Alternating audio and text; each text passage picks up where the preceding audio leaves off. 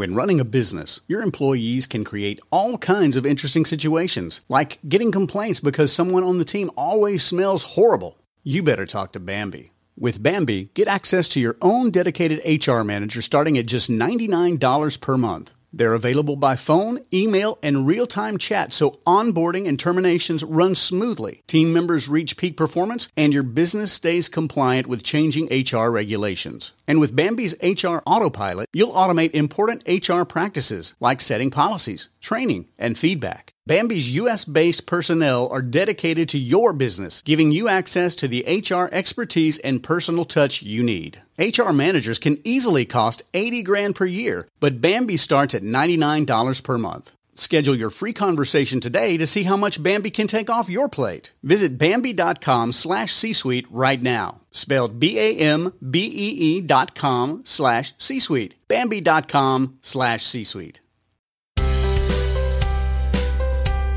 Hello, welcome to the Family Brain with your host, Megan Gibson. The well-being of one person in a family affects the whole family system. This is a supportive community to share research, resources, stories, tips, and life hacks to keep the family brain healthy. Thanks for listening to this episode of The Family Brain. I'm Megan Gibson, and today I'll be talking with Michael Gurian. Michael Gurian is one of the world's foremost gender experts. He's the founder of the Gurian Institute. He's written 32 books, and several of those are New York Times bestsellers.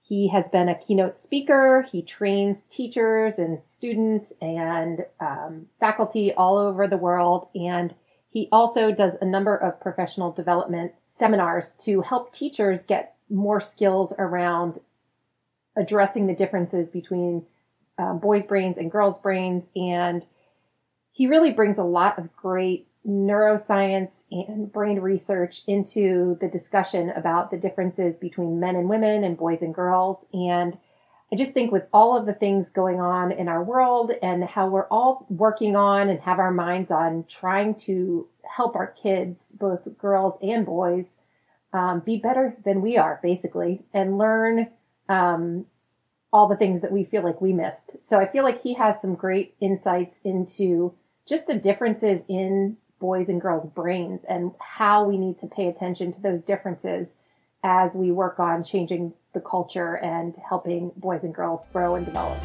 So here is Michael Gurian.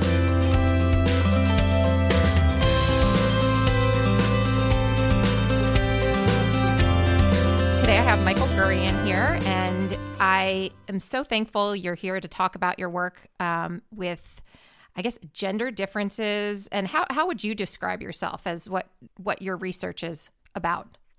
Yeah, I mean, I'm called a gender expert. That's what I am. Okay.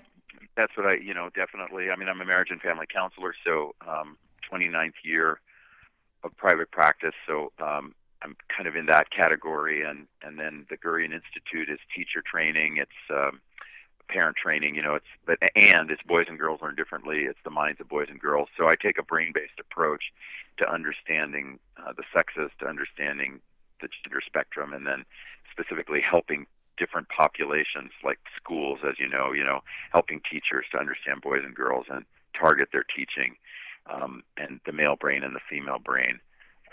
So I guess gender expert would fit. Perfect. And how did you get interested originally in that study? Had you always been interested, or was it just one step after the next and you found yourself there? How did that work?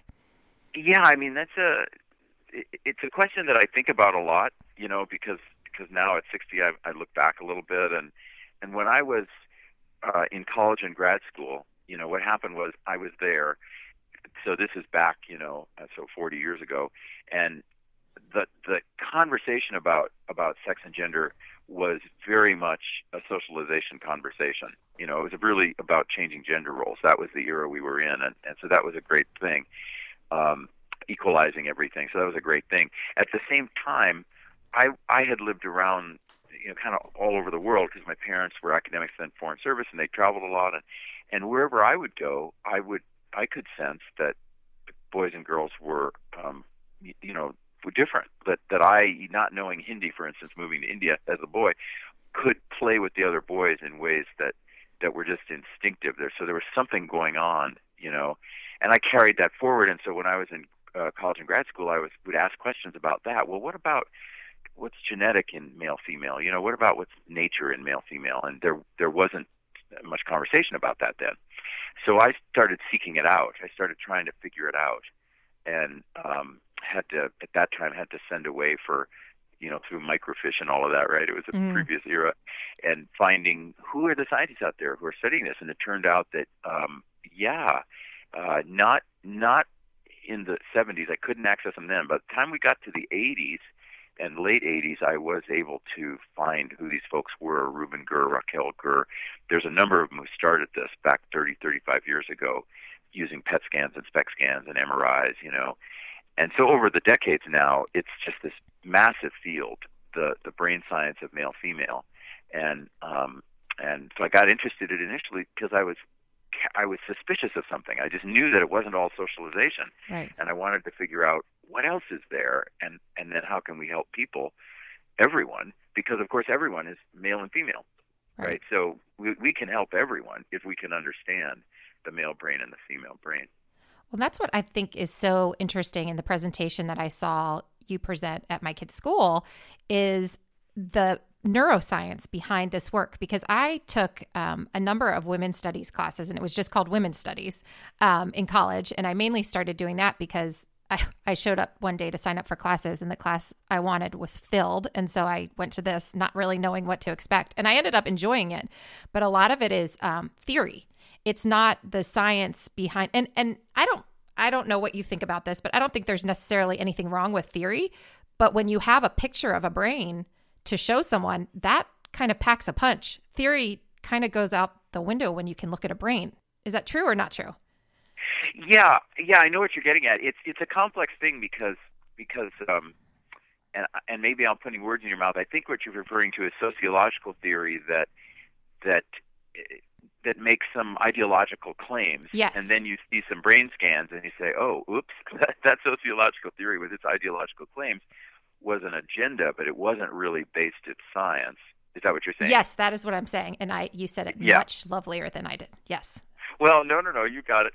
Well, and that's the complexity because, there are, even right now, here we are in 2018, and there are this ideological stuff is out there, and it comes especially from women's studies programs, gender studies programs, and from the academic world. I mean, the academic world right now is very into experimenting with the concept that there is no male and female, and there is no male brain, no female brain. And so I get every once in a while someone will go after me on Twitter or something and, say, oh, you're just wrong, But I can tell that they've only read this opinion stuff and this agenda stuff. And then, like you said, I'll go to a community and show the PET scans and the SPECT scans, and that's that. So then it's people very will say, compelling. oh, okay. It's very compelling because then they understand there's a kind of schism or polarization in our culture, especially in what's coming out of academia. And I'm a former academic myself, so no condemnation, but I just think that's for a number of reasons that date back really 40 to 50 years that aren't really contemporary reasons, but that date back to that early feminist sociology and the way that it was trying to repair issues that had in the past. That theory is still here with us. This kind of ideological stuff is still here with us, and the folks who write in that area specifically don't show any scans of the brain because all they can really do is present their opinion, and they don't want you to look at scans of the brain. But I understand why that sociology exists. It exists because folks think, well, if you allow male-female difference, then women are going to be oppressed. And that's that 50-year-old concept, and that 50-year-old concept is still strong. Now, the Gurian Institute, as you know, we are more data-based, and so if people go to GurianInstitute.com, they just click the success page and they see the data. They see that if schools, for instance, where we can collect data, if the folks are trained in male-female brain difference and then its applications to education, that you actually get the gains that these other folks are looking for. Girls' test scores go up, their work in STEM goes up, and also boys who are mainly the issues we're having in schools. Boys' test scores go up, their grades go up. So both boys and girls benefit from it. But the old sociology is that can't be the case. Right. It must be wrong to teach male-female brain difference. It will cause harm. And, of Right. course, we've proven over 20 years that that's incorrect. Right. And it seems like the flaw, I guess, is that just because you accept the science doesn't mean that the inequality was not there or is not there. They can be two separate things. Oh, yeah. And, I mean, we've done this in corporations. When corporations get trained in this, I wrote a book called Leadership and the Sexes that was based on our 10 years of providing this training in corporations. And, the women rise further in the corporations when they get this training. They do better in their STEM professions, especially in longevity and in staying with that. We have case studies from the finance world where the training was done and more women were retained. And finance, higher levels of finance, right, are more male driven, or higher testosterone, more risk taking, et cetera. But we saw gains for women in that field. So we've actually proven that when you apply this stuff, we actually get the gains that the folks are looking for on the ideological side. We get those gains, but still there's a polarization and disconnect for them.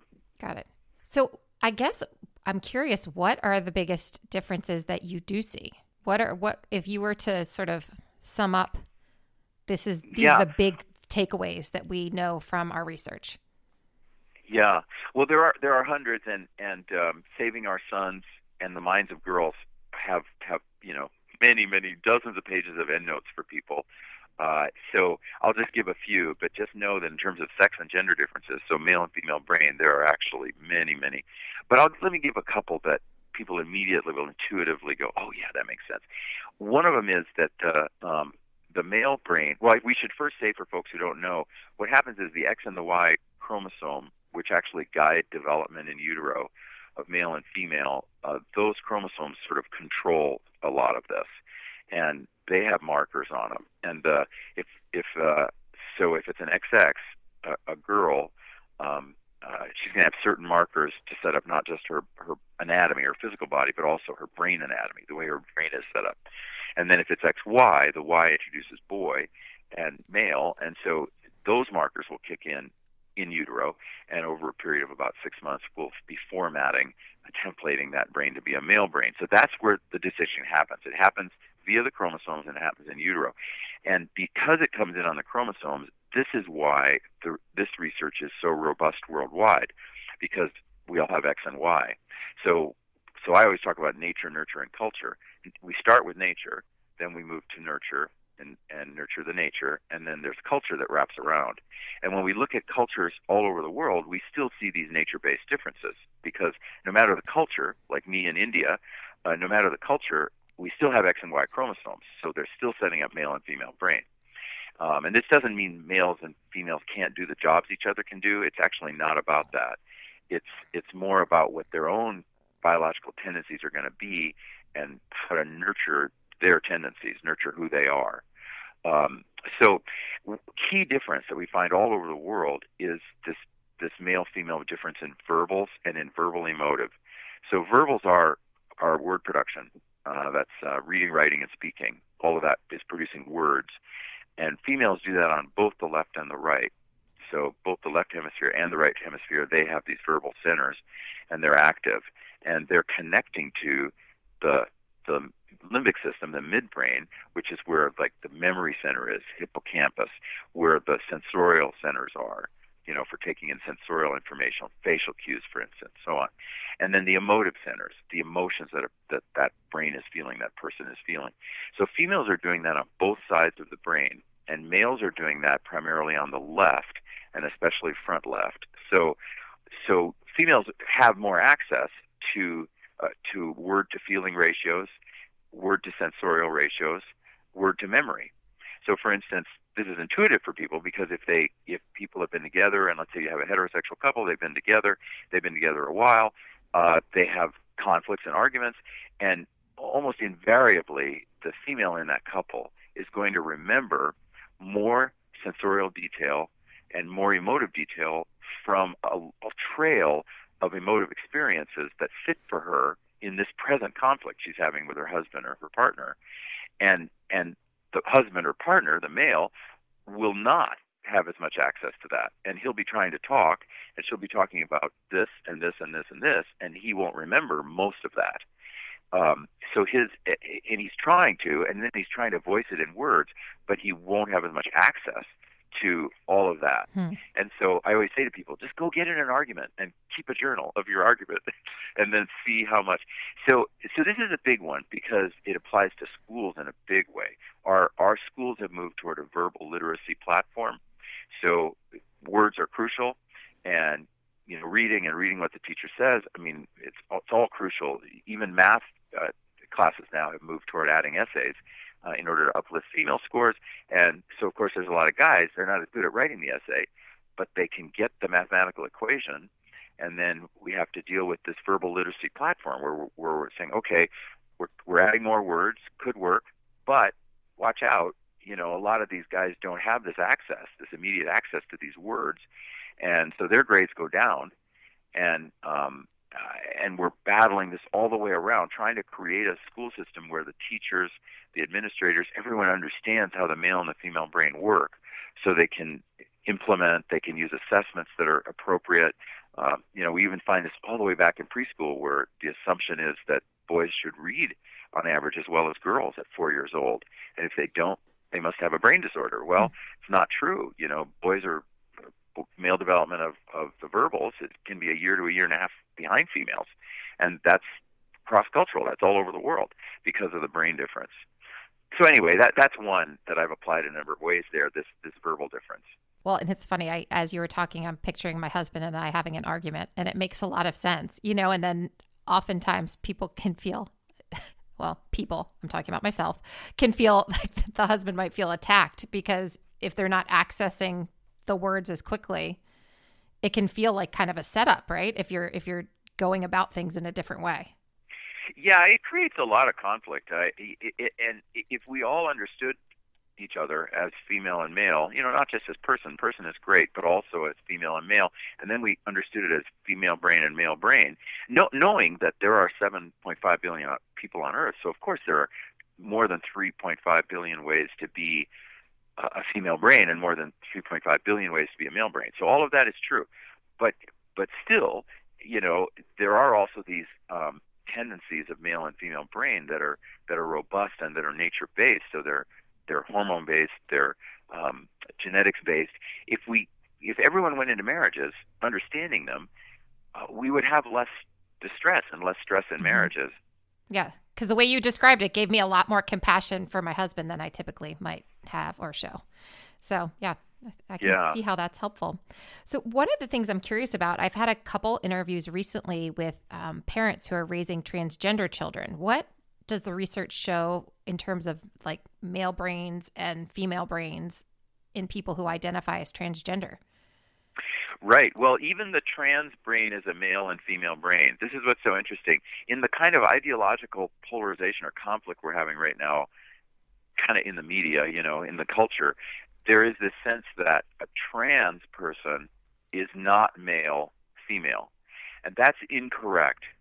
So from a science-based point of view, when we scan the brains of someone who is trans and you scan it, you can see that, and I'm going to have to use an example, a female to male or a male to female. So I'll start with male to female. Okay. You have a male, right? Male anatomy, male reproductive organs. Got it. But that male has known, that anatomical male has known for years and years and years that there's something going on in the brain because he, who is going to transition to she probably later, senses that he is a she.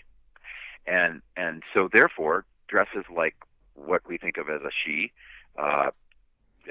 takes on the characteristics of she, enjoys a lot of the things of she, and so smart people will look at that and say, okay, we got the anatomy, but something happened in utero to format that brain to be more of a female brain. So we have male body, but it's got to be more of a female brain because look at this. This has gone on for years and years and years. And I'll say in brackets, a slight possibility for bracketing would be sexual abuse. I mean, it is possible that if that child very young was abused sexually for a period of time, then this, we're talking about as trans, might be related to sexual abuse. Okay. But otherwise, it's likely going to be in the brain. And then later, what we'll be able to do by the time that person hits puberty, and moves into adolescence, we should be able to scan that brain. At 3 or 4, no, not really.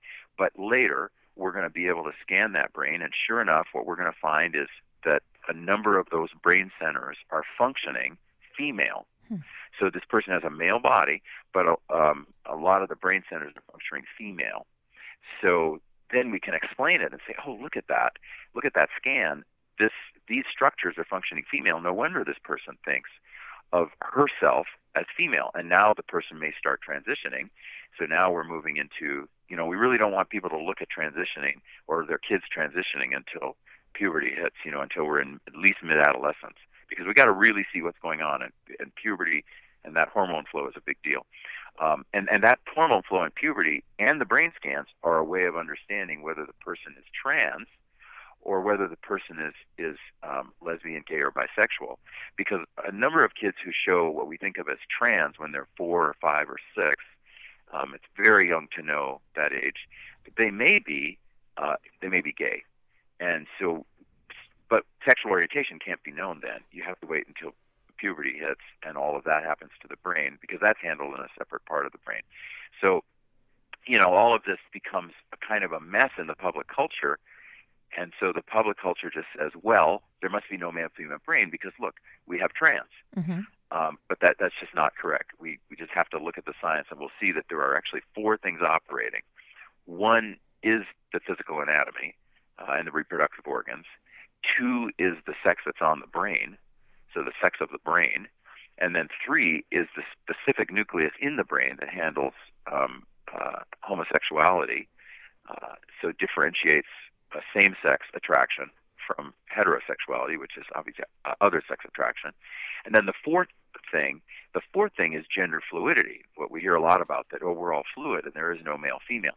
That's actually a social construct. That's not actually wired into the brain. The trans person is in number 2, the sex on the brain. The trans person is there.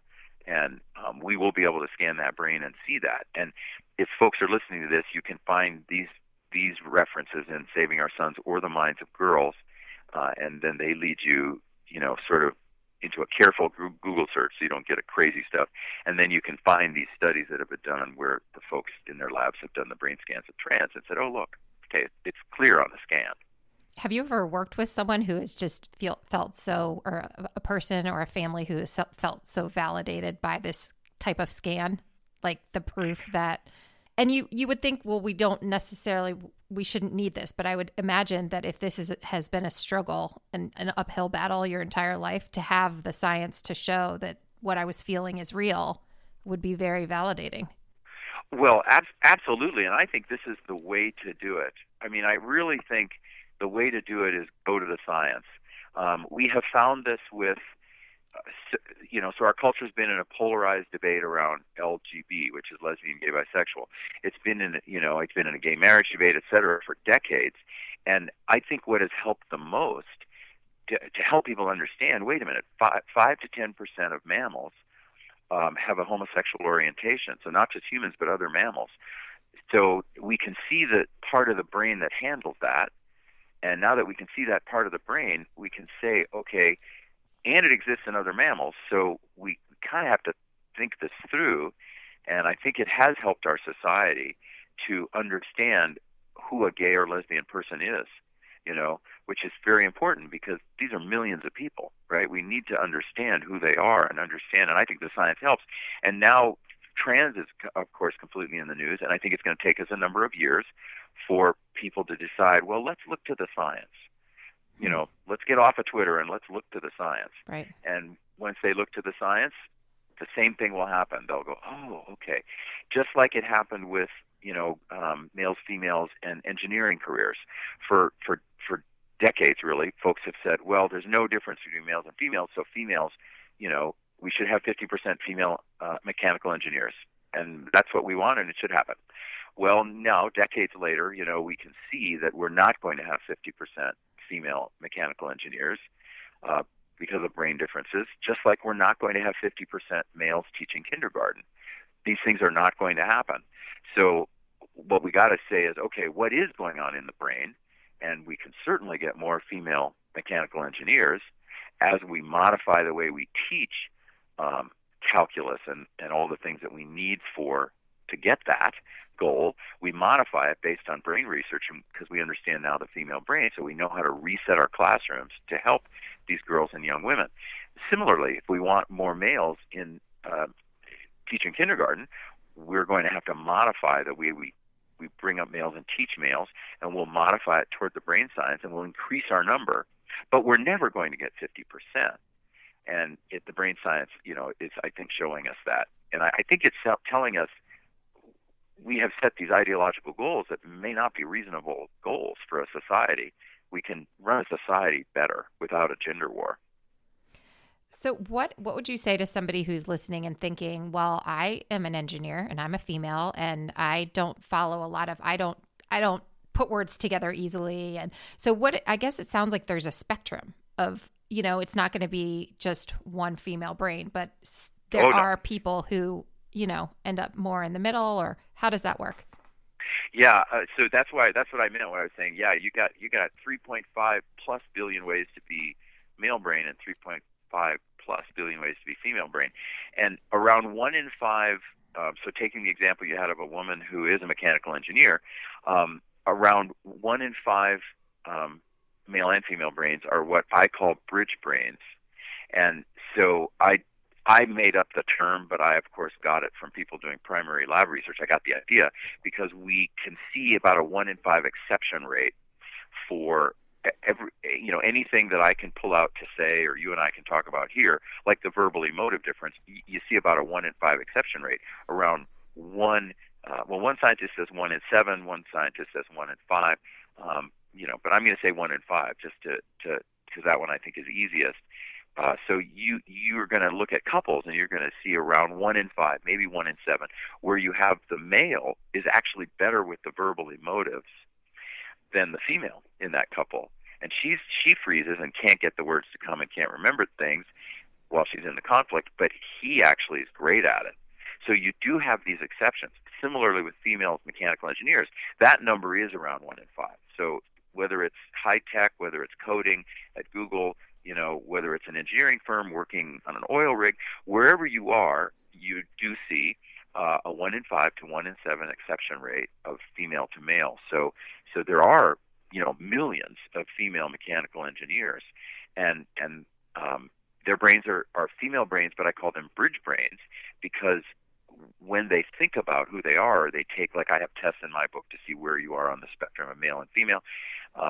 They'll say, yeah, I'm female. I know I'm female, absolutely. But, and then in these like 10 or 20 categories, they think more male. Right. And so what we know is that in utero, that, we know nature, nurture, and culture, all three matter, but especially nature will matter here. To become a mechanical engineer, you have to have really well-developed spatial centers, and they're mainly on the right side. Engineering requires heavy spatial development in the brain, and a lot of that has to be set in utero, and then, of course, nurture helps it along so that this person becomes the mechanical engineer. But they're set there. Right. And the way we know that is that when you have a class of 30 people and you teach 30 people calculus, or all the way early on, you watch how kids play with Legos, you can see the people who have the developed spatial centers in their brain and who are leaning toward that proclivity. You can see them all the way back in preschool, both girls and boys. Right. And, and then you watch them through longitudinally, and you go, oh, yeah, okay, that one became a mechanical engineer. Okay, yeah, that makes sense. Yeah. My daughter just tried to teach me how to play Minecraft, and she's only 6, and I thought I was going to throw up. So I think that means I'm not a mechanical engineer. Well, you would know who you are. So hard. Yeah, I knew that for a number of reasons, but that was just the icing on the cake. I mean, and she was actually pretty good at it. But I like that. I love that term, a bridge brain, because I think what in describing a male brain and a female brain, you hate to leave anybody out. Like, well, that doesn't sound like me. So then where do I fit? You don't want to create a new problem. So I love that there's place for everybody. And that's the bridge brain is the one that sort of maybe doesn't fit in the extremes, but it still is real and exists. Oh, absolutely. Yeah, you have males who are so sensorial, like they end up in the fashion industry. That requires so many wonderful sensorial centers, and a lot of those guys end up being bridge brains. Or guys who, like, so you and I are both in the counseling profession. I would say a lot of males who are counselors are bridge brains because you really got to have lower testosterone. You have to have higher oxytocin, which is the bonding chemical. You have to be verbal emotive, right? Because you're constantly listening for word-to-feeling connections and trying to stimulate word-to-feeling connections. So there are certain professions, I think, that have more bridge brains at both ends. Both sides. Yes, that makes a lot of sense. I have a friend, I was thinking while I was asking about the bridge brain, I have a friend who works in technology and like technology security, and she is definitely a bridge brain as well. So I guess I'm curious next, so I know you talk in a lot of schools, and my children go to an all-boys school, and I saw you speak there, which was amazing. And I know you talked a lot about the benefits of a single-sex education, but I'm guessing most people's kids and most people's experiences is that they are in co-ed environments. So how do you suggest that teachers and counselors and parents, and I mean, even as a mom, I have a daughter and 2 boys, and I'm trying to constantly figure out where they're coming from, but what advice would you give for people who are trying to make sure that everybody's needs are accommodated? Yeah, well, what we found on the school side, is that both co-ed and single sex can work great. They really can. I mean, it's not an either or. What we found is 2 things. One, that training of the teachers is crucial in both categories, co-ed and single sex. If teachers of co-ed have not received training in male and female brains, so how boys and girls learn differently, or the minds of boys and girls, those co-ed classrooms are, despite any political stuff or ideological stuff out there, those co-ed classrooms may well not be better than single sex, or may well not be very good. And part of the reason is, so our data, we've been studying this 20 years, starting from our pilot back at the University of Missouri and then moving. So we've been in hundreds of schools, actually thousands at this point. We gather data. We look at before data and after data, and so in terms of achievement, in terms of behavior, discipline referrals to the principal. Across the spectrum, if you have a classroom of 30, what we've found is without any training in it, let's take a 7th grade classroom of 30 kids, we find 5 males, so at least 5 males are underperforming in that classroom, and 5 to 7, 5 to 8 are going to be behavior issues for the teacher. The teacher's confused by the behavior, may send them to the principal or assistant principal, and especially by 7th grade, we're finding that a lot of those boys start to check out of education. They just find it boring. They check out. They don't do their homework, and then that proceeds through. However, and at the same time, we find 1 to 2 girls, because contemporary co-ed classrooms right now are better fit for girls than boys, pre-training, just because of that verbal literacy platform. Most of the teachers are female, so they really are very verbal emotive, and they haven't been trained in male brains, so males confuse them, or many of them. Okay, that's pre-training, but post-training, so they go through like a 1-year process of training and observation, feedback, and so on, and it's all very positive. We're very teacher supportive. It's just a training issue. They go through the training, and then that co-ed classroom, year later, the test scores for the boys have gone up. The boys are handing in more homework. They're getting better grades. There are less discipline referrals to the principal, assistant principal, head of school, assistant head of school. Right? It's like a pattern, and so then those co-ed classrooms become really, really great for both boys and girls, and that's why I'm saying it's not an either or. But Right. At the same time, you have the single sex innovation, we call it, where you have most schools publicly now are doing it in their core classes if they do it. The ones who are doing it do it in core classes. There's around 600 or so. But like your school, San Antonio Academy, that's an independent boys' school, so that the whole school is separate. And what we find in those schools is that single-sex education works great with training, too. Teachers need to know how to do it, or they're overwhelmed by a classroom of 20 or 30 boys or 20 or 30 girls. But as they know how to do it well, and many of them instinctively know how to do it well, they set up an environment where there are gains. So girls, for instance, you immediately see, you do use your before and after data, and you immediately see, oh, these girls are showing more leadership, more girls are showing more leadership, especially the introverted or shyer girls are stepping up more, who didn't in the co-ed classroom. You get better grades in STEM areas. They're learning STEM better. So there's specific categories for girls. And then for boys, kind of across the board, we often find these boys are doing better if they're coming from a untrained or, large co-ed classrooms where they couldn't flourish. Here they're flourishing. And often they flourish in areas that are gender bender to us, like, we got boys now who in 7th grade are loving poetry. They're loving performing a Shakespeare play, whereas in a co-ed environment they wouldn't have done that. So I like both modalities, co-ed and single sex, and they're both massive. So to break them down and talk about them would take decades. But this is sort of a snapshot of what happens pre-training and post-training. And then I hope what I've said is, the single-sex innovation, that innovation itself is going to work well with a lot of kids. No, that makes a lot of sense. And I do think the training is critical because it can be all boys, but if you're still going down the same path and having a very high sit-still verbal expectation, that can kind of be a setup. Yeah, it kind of misses the way boys actually relate. Mm-hmm. Boys don't relate as much in words. They don't show as much love through words as people perhaps want them to.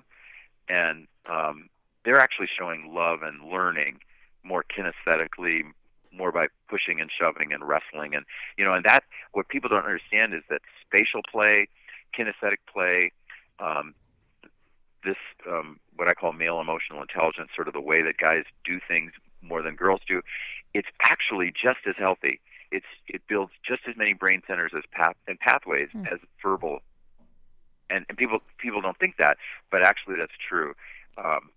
Guy pushing another guy against a locker, his friend, that's building as many love pathways as him saying "I love you." Yeah, but people don't get that. Well, I don't get that. I have 2 sons, and this is what I'm curious. It's if you had advice for me. So I'm a mom, and I have these 2 boys, and they are constantly pushing each other, knocking each other over, and it drives me insane. Like, how do I have more patience and appreciation for this? Oh, that's great. Okay, and the ages are? They're just changing. So almost 11 and 9. Okay, so let's say 11 and 9.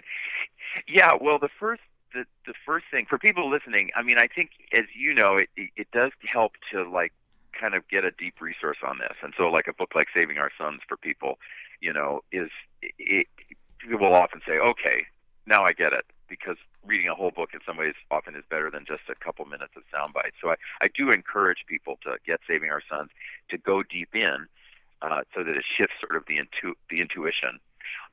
And then a few things I can say is, one, just step away from it, because the only reason to intervene in that very normal behavior would be if there's danger there. So if one of them is putting the other in danger, or property is going to get damaged, then okay, we're going to step in. Mm-hmm. But I'm a real non-intervention person. I really think non-intervention, unless there's danger, is a key to good parenting and to raising mature kids, because then they work things out themselves, and that builds brain centers better than intervention. So that's one. And then 2 is helping them understand what's happening. So talking to them about it, and about the mother-son relationship there, and about how, okay, there are sometimes they're going to do that when you're around, when it doesn't fit you, and you may have them stop. Mm-hmm.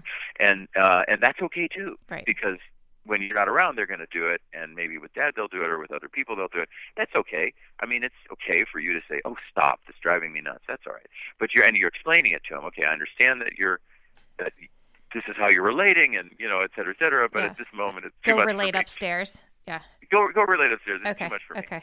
And we have to remember that until recently, this wasn't a big problem. It's only recently that we've sort of stopped saying to kids, "Okay, take that outside. Go play outside," and they used to do a lot of that stuff outside. Mm-hmm. So like in my baby boomer generation, we spent most of our lives outside. So a lot of this stuff that boys were doing with boys was happening outside. It wasn't happening inside our living room or inside our bedroom. It was happening outside in nature. Mm. And that is a big shift. As we've shifted toward a video culture, a digital culture, these guys are moving indoors, and they're staying indoors, and they're staring into screens. And that creates its own set of issues that then bleed over into, well, just sit still and stop moving around. We didn't as much have that expectation 100 years ago. Right. We were sort of more nature-based then. We've been watching with my kids when I drive them to school. We've been watching The Wonder Years. Did you ever watch that? Oh, yeah. It's so good. Yeah. And it's like that. Like they're just out in the yards, and my kids are watching it like it's some, other planet, because the kids are just out running around to each other's houses in the grass, just playing in the street. And it does. And my son actually was watching it, and he was like, and then along came video games.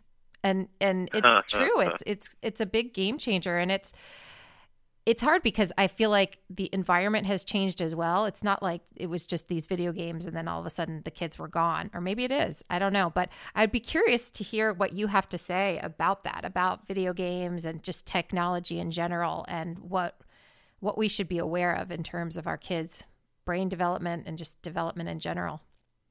I mean, one is that follows up on what you're saying. There has been a shift toward this. Talk about screens for a minute and then break it down into video games and then into smartphones. Just in terms of screens, we want to know that the human brain is templated to grow the pathways we want it to grow, the synapses connection. It's templated to do that in nature, kinesthetically, in relationship, spatially, physically. So a great metaphor for it is that when we have babies, we notice that our babies will take everything into their mouths, right? They don't know yet that may have germs on it. They're taking everything into their mouths. They're learning the world. That means their brain is learning the world and how to relate in the world, how to understand the world, how to succeed in the world. It's learning it by being out here in nature and being physical, kinesthetic, spatial, connected in nature. So there are no screens. There never were screens. So the human brain is set up to learn that way. So as we add more and more screen time to that growing brain, so for instance, a 5-year-old maybe might spend 3 hours a day in front of a screen. If we do that, we're risking messing with brain development. And so for a 12-year-old, a 12-year-old spending 5 hours in front of screens could be messing with that brain development. Just we got to know that, because what's on the screen is not active. What's on the screen is passive. So certain pathways are not going to develop, certain synapses in the brain are not going to connect, simply because it's so passive. And even though people will say, well, but it created emotion in me, like I watched a horror movie and it created emotion in me, and that's true, it did, no doubt about it. But still, most of what is happening on the screen is passive, and if people want to prove it, they can do a project by watching they can look at a YouTube video of someone doing the project and say, oh, okay, I get that now. And they can go out and do the project in nature. And what they'll find is they're going to retain more of what when they did the project in nature, or down in the basement, a chemistry set project or something, because getting the whole body involved in doing the project is what's going to really create the brain development. So screen time is itself something to worry about and to think about. Not that screens are the enemy, they're not, but to think about it. Then breaking it down to video games and smartphones. Video games, I definitely recommend no video games on school nights because they're so intrusive. They're intrusive on sleep, they're intrusive on homework, they're intrusive on brain development.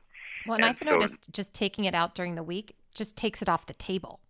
I mean, it just causes arguments. Are we going to have it? Are we not going to have it? I mean, it's just this whole back and forth dance that just can be completely eliminated. Yeah, absolutely. We just say to our kids, it's not good for your brain development. That's it. We're Right. the parents, Right. And then on weekends, okay. And we don't want to say we're anti-video game. We're not. I mean, there are, of course, wonderful video games like Minecraft that are, that bridge somewhat between the kinesthetic and the et cetera. There are, video games that teach heroism. I mean, most video games, most of what we consider violent video games, are also teaching good character, good versus evil. I mean, there's actually a lot of good stuff happening in those games. So it's just to be careful with them because they, again, invade brain development, and we've got to put them into screen time.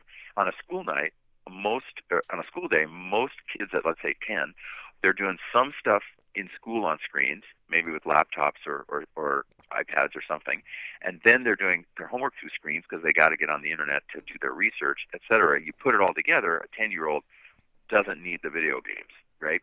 So video games, again, something to be careful of. And then the third thing is smartphones. I recommend don't give a child a smartphone until 13. The Gates family, Bill and Melinda Gates, gave their kids smartphones at 14, so a year later. I recommend it as a rite of passage. You're 13 now, you're becoming more of an adult.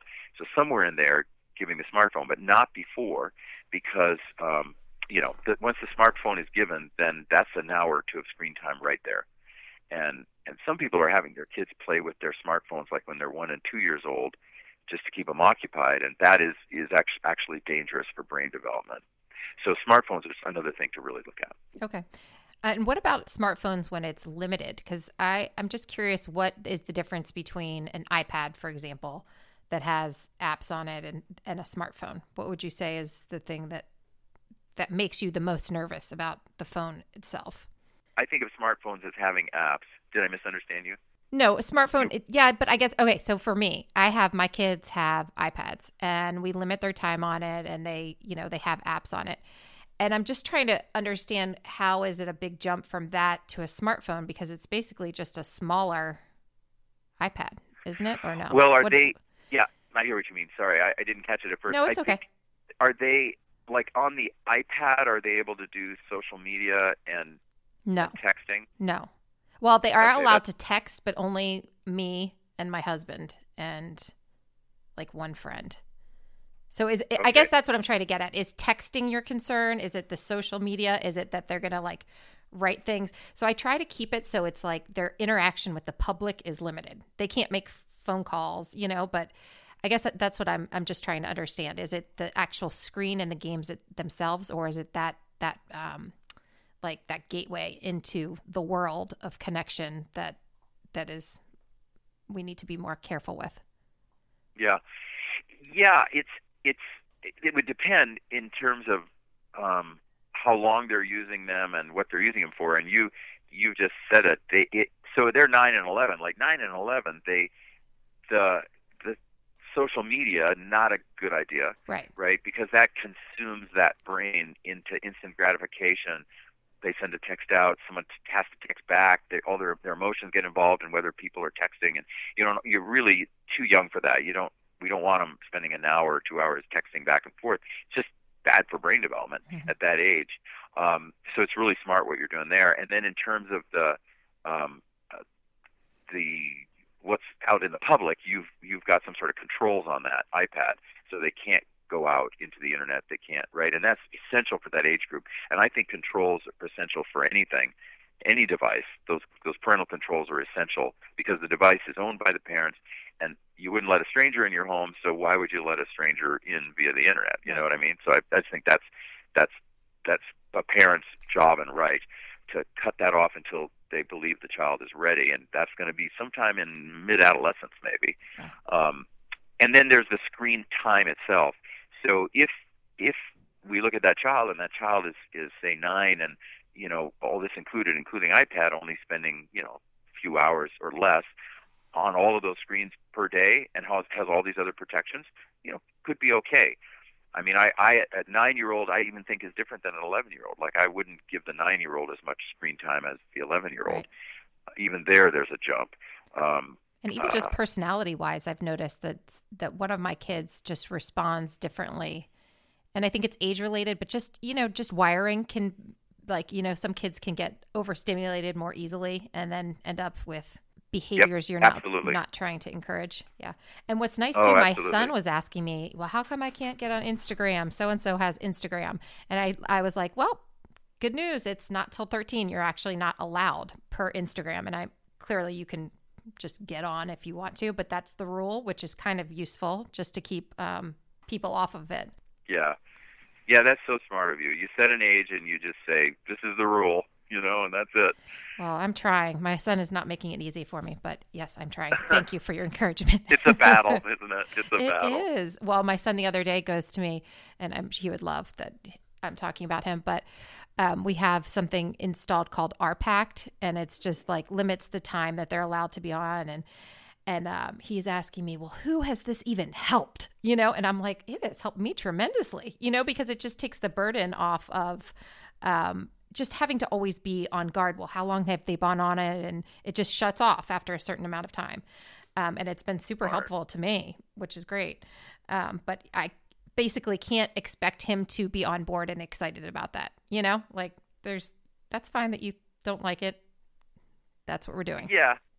Yeah, that's part of it. There's no doubt. I mean, when we were raising our kids, we had various rules, that rule, and we had rules, and they fought them a bit.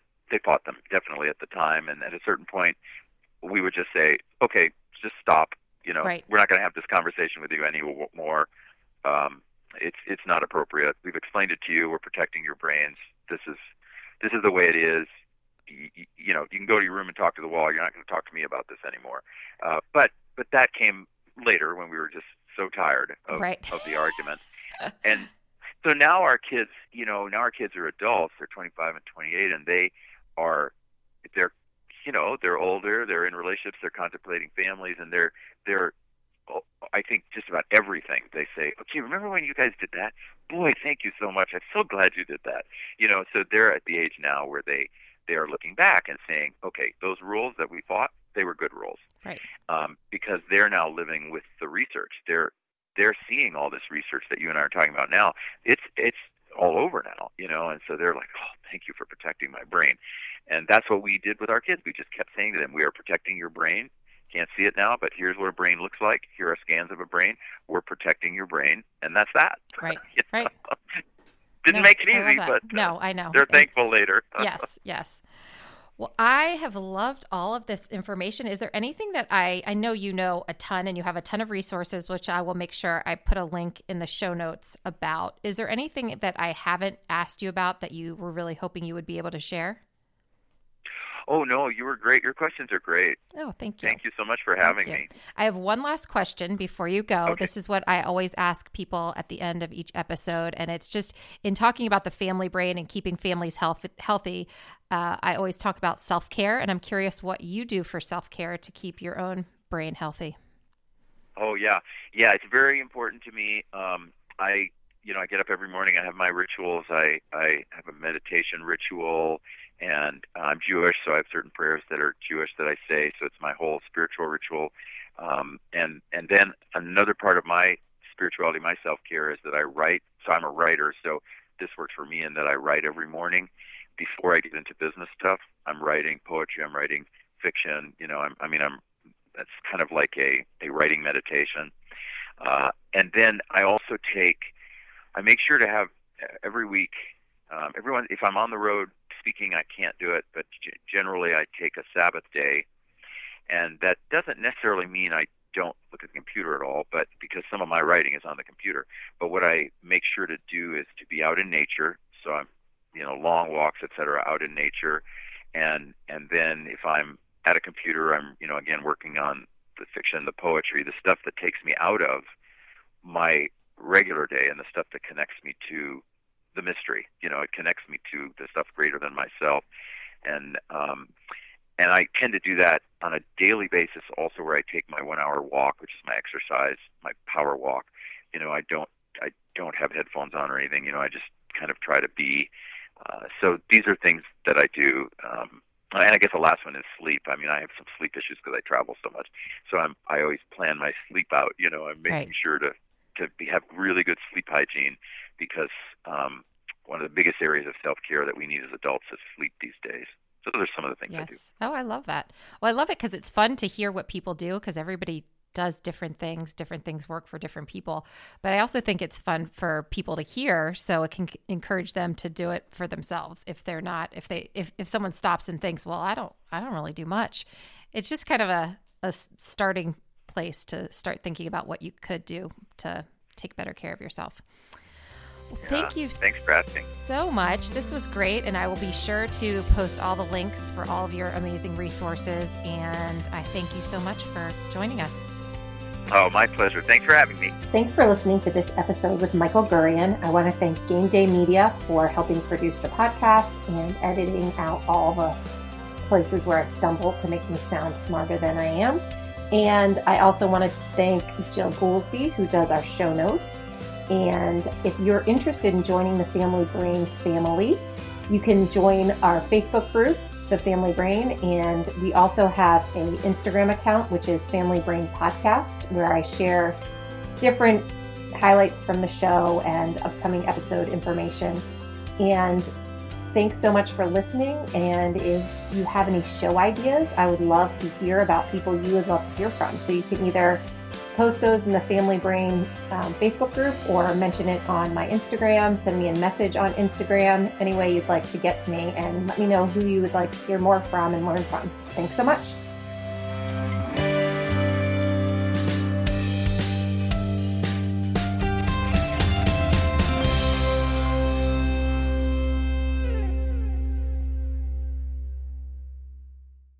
This podcast is a part of the C-Suite Radio Network. For more top business podcasts, visit c-suiteradio.com.